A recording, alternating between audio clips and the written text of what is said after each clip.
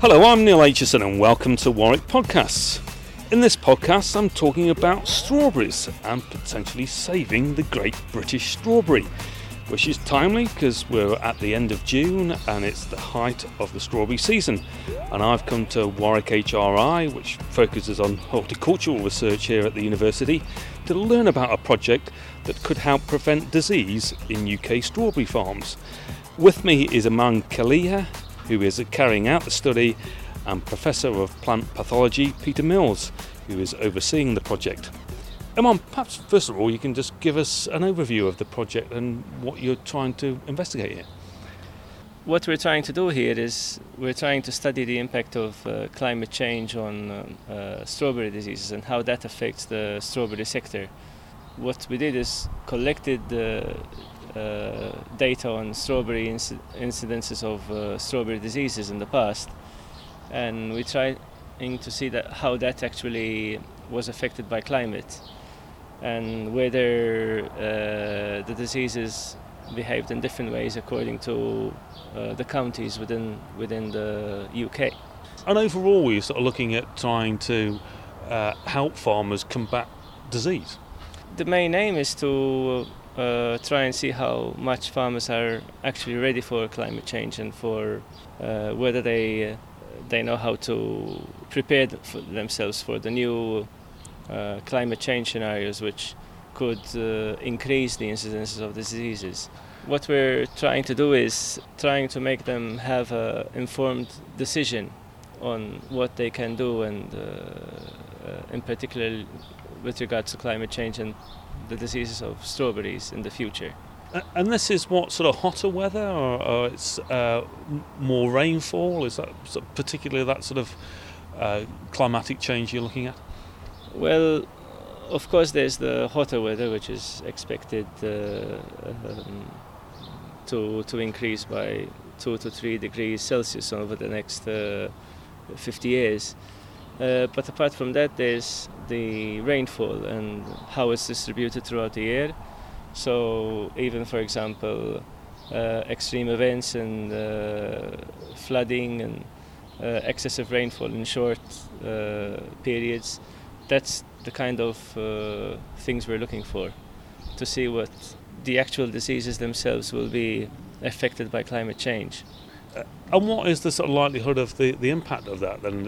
Is that likely to create more disease amongst strawberries?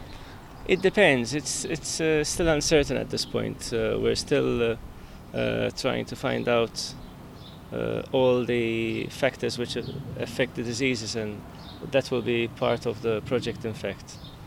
We're expecting that some diseases might be favored by climate change, whereas others might be less prevalent. So there might be actually some beneficial effects of an increase in temperature, perhaps? Possibly, yes.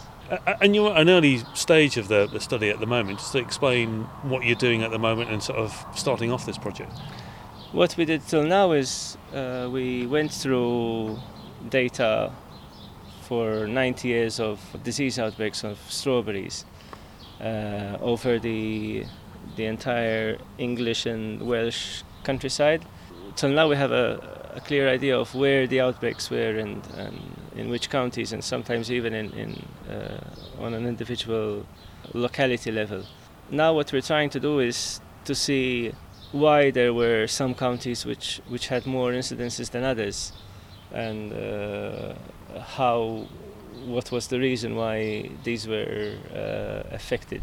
I mean, at the start of the study, but what are the initial indications then have been that you've seen so far?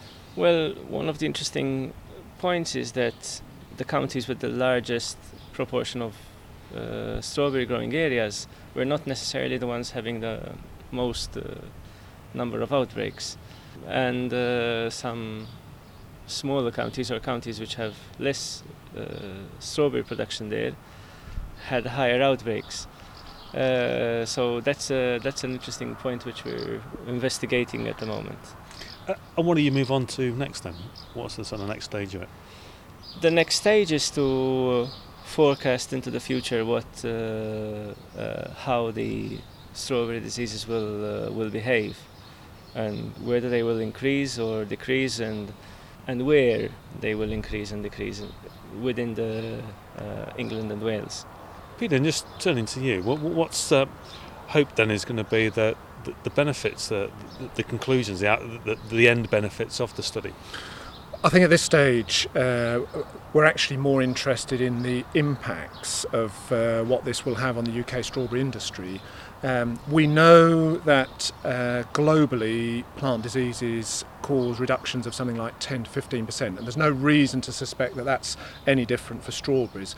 What we want to do with this study is to try and work out what the social and economic impacts of these diseases are going to be. Plant pathology research in the past has generally stopped at the point where we know what diseases are causing the problem and we've found a control measure. There are very few studies that have gone beyond that to look at the impacts on the growers themselves and the communities in which those growers are actually operating.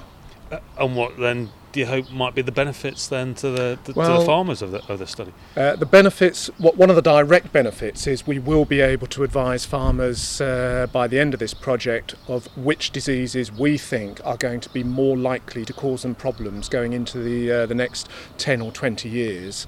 Armed with that information, growers will be in a much better position to focus any control measures that they need to put in place. And they vary from disease resistant, so it will help focus plant breeders into breeding for particular types of disease resistance to certain diseases. It will also focus people's minds on other sorts of control measures that need to be put in place. So I think what we will be doing is saying to strawberry growers, there are some diseases that you don't need to worry so much about with changing climate. There are other diseases that potentially might be more severe, and for those diseases we think that these are the sorts of solutions that you might be thinking about. And without that sort of advice, what sort of impact might climate change have on the strawberry industry? I suppose the ultimate answer to that is, one of the questions that we're asking in this project is, will the UK still be growing strawberries in 20 or 30 years' time? So, will people watching Wimbledon in 2038 still be eating English strawberries or UK-grown strawberries, or will they be imported from elsewhere? So that is one extreme. I suspect what we will be looking at is probably a much more tightly geographically focused industry in areas of the UK where disease control is much better.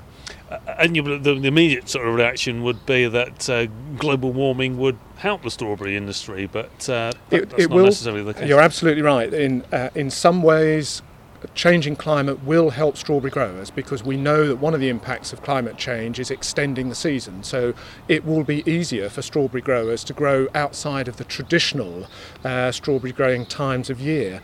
However, the changing climate is also going to bring different weather conditions that will favour some plant diseases and of course pests, which are outside the scope of this project, but that's something else that growers will need to consider.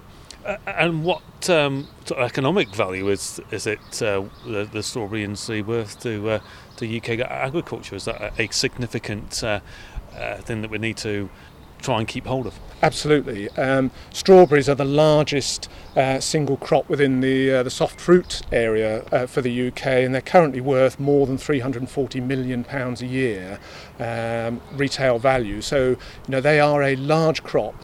They're an efficiently grown crop. We have a good group of strawberry growers at the moment, but as with many crops, they're going to have very different challenges over the next 10, 20, 30 years.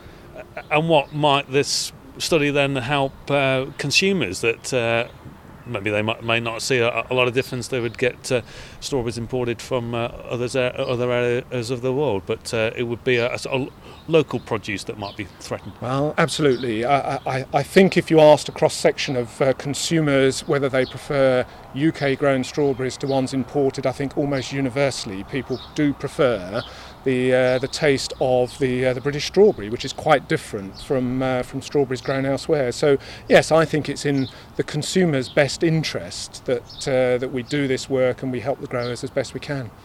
And how is it sort of moving forward then? We've just been saying how you're at the start of this study, that it's going to be some time before you're getting to a stage of conclusions? Absolutely. It's early days for us. We've spent the first few months looking very closely at the historical data to make sure that we fully understand A, where strawberries are grown, B, what diseases infect those crops in those particular localities, C, whether or not we can link weather conditions to certain outbreaks of strawberry diseases. And I think we're getting to the point now where we're beginning to understand that.